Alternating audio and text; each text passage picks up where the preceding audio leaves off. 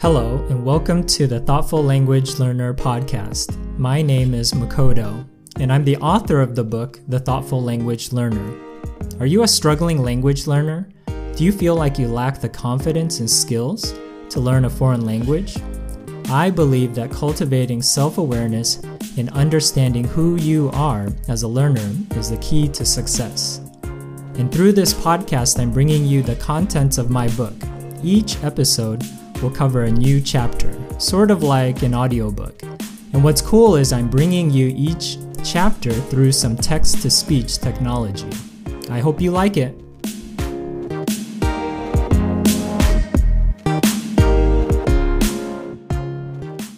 Chapter 5, Using Your Eyes, Ears, and Mouth. In the introduction, I shared my experience using audio language learning material to learn Cantonese. It was a failure because, as a visual learner, I struggled to learn from an audio-only course. Many years later, I still had not learned my lesson. In 2014, after about a year of study, my Mandarin Chinese was gradually improving, but I wanted to make greater progress in my oral fluency. I went to the internet and searched for different resources that could improve my spoken accuracy and fluency. I stumbled upon a particular resource that involved listening to and repeating sentences thousands of times. The curriculum consisted of 3,000 sentences that introduce you to a variety of vocabulary and grammar structures. Each day you follow an audio recording and recite dozens of sentences for 20 to 30 minutes. By the end of the curriculum, you would have recited these various sentences tens of thousands of times. The massive amounts of exposure and practice to all these sentences were supposed to lead to greater fluency. Each day's recording consisted of repeating 50 sentences. First, an English sentence was given, and then a brief silence, and then the Chinese sentence was given. Although the goal wasn't necessarily to memorize each of the sentences, I would often try to recite the Chinese sentence before the recording started playing it. If you played the recording without pausing it, it would only take about 20 minutes.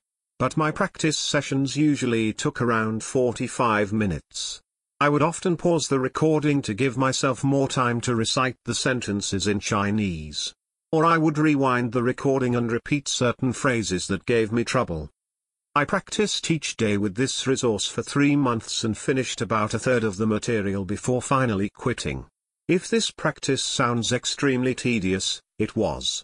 As a sensing learner, I didn't necessarily mind repetitive types of practice. The curriculum even came with an e-book of all the sentences. The problem I had was that I tried to do the practice while I was doing other things like cooking or walking. Looking back at the experience, I now know that I should have used this resource together with the e-book. I struggled a lot with the practice because I primarily used it as an audio resource.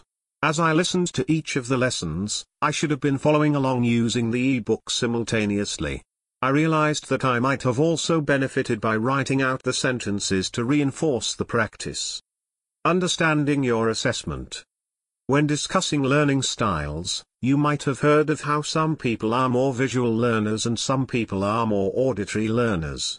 The creators of the ILS questionnaire give this explanation: visual learners remember best what they see, pictures, diagrams, flowcharts, timelines, films, demonstrations. If something is simply said to them, they will probably forget it. Auditory learners remember much of what they hear and more of what they hear and then say. They get a lot out of discussion, prefer verbal explanation to visual demonstration, and learn effectively by explaining things to others. In the book Achieving Success in Second Language Acquisition, the authors make a distinction between two types of visual learners, imagists and verbalists. When imagists hear or read something in a foreign language, or in their native language, for that matter, they see a picture of what they have heard or read, they understand through that image, and they typically store the information in their memory as an image. Verbalists, on the other hand, see words. If they hear the French word, soleil, for example, they will not necessarily see a picture of the sun. That is what imagists would do. Rather, the verbalists will see the letters SOLEIL in their heads. They do not associate the word with an image but with the letters that compose it. For verbalists, reading is a key to remembering. The authors also make a distinction between two types of auditory learners, oral learners and oral learners. Oral learners learn by listening to others. They tend not to take notes in class because they usually remember what they hear. They are usually pretty good at listening comprehension tasks, can figure out either the essence of broadcasts and films or the details contained in them. Oral learners learn by listening to themselves. Oral learners, then, like to talk.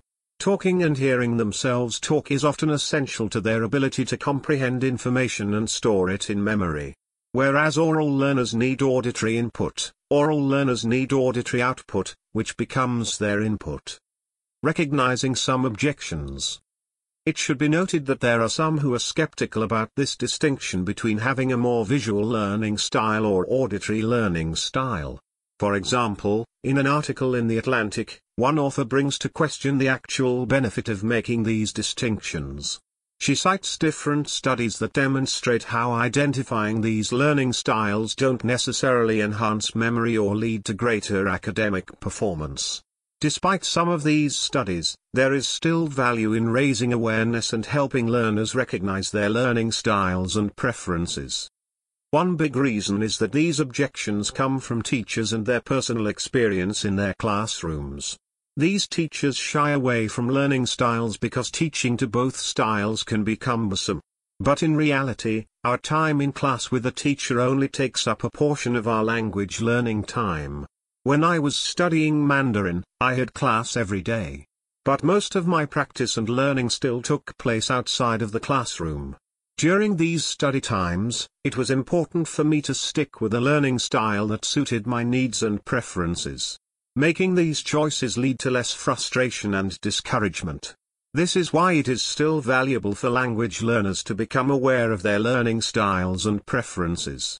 Although you might not change the way your language teacher teaches, you can make adjustments to your own learning outside of class.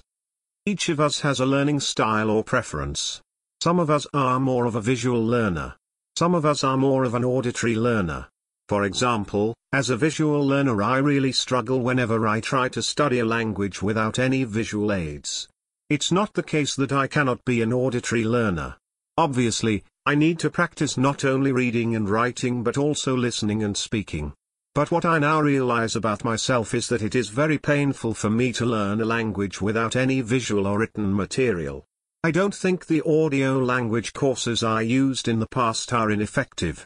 Maybe some of these programs do not provide written material so that learners will just focus on the sounds of the language. But for me, I desperately want to see the words. I want to see the dialogue of each lesson in written form. I want to make flashcards for the words and phrases and review them visually. Knowing I have this type of learning preference, it doesn't make any sense to prohibit myself from visual materials. Why make language learning even more challenging than it already is? As much as we can, we should ensure that our learning approach suits our learning preferences. Applying your learning style. Once you determine whether you are more of a visual learner or more of an auditory learner, you need to take a close look at your learning situation. Are there any pain points in your learning because there is a mismatch with your learning style? If so, you may benefit from making some adjustments. If you are a visual learner, are you getting enough visual input to reinforce your memory and understanding? Specifically, if you are an imagist, you may need to spend more time with visual elements such as pictures and video clips. If you are a verbalist, you may need to spend more time reading in your language. Or you might even benefit from writing by hand in your language. If you are an auditory learner, are you getting the right type of practice that suits your learning style? Specifically, if you are an oral learner, are you getting enough listening input? Does your class assignments focus too much on reading and writing? If you are an oral learner, are you getting enough practice talking and speaking the language? Or do you have long periods of time where you just sit and listen? Whether you are enrolled in a language class or learning through self-study, you need to take control of your learning. Different aspects of language such as reading, writing, listening and speaking need to be practiced. Identifying your learning style doesn't mean we abandon or ignore certain skills. Instead, It means we look to optimize our current study situation to suit our learning preferences. I hope you enjoyed this chapter of my book. If you found it helpful, send me a message, let me know. Also, I have a free PDF that introduces some of the assessment tools mentioned in my book. If you're interested, just go to rebrand.ly/free PDF. Thanks for listening.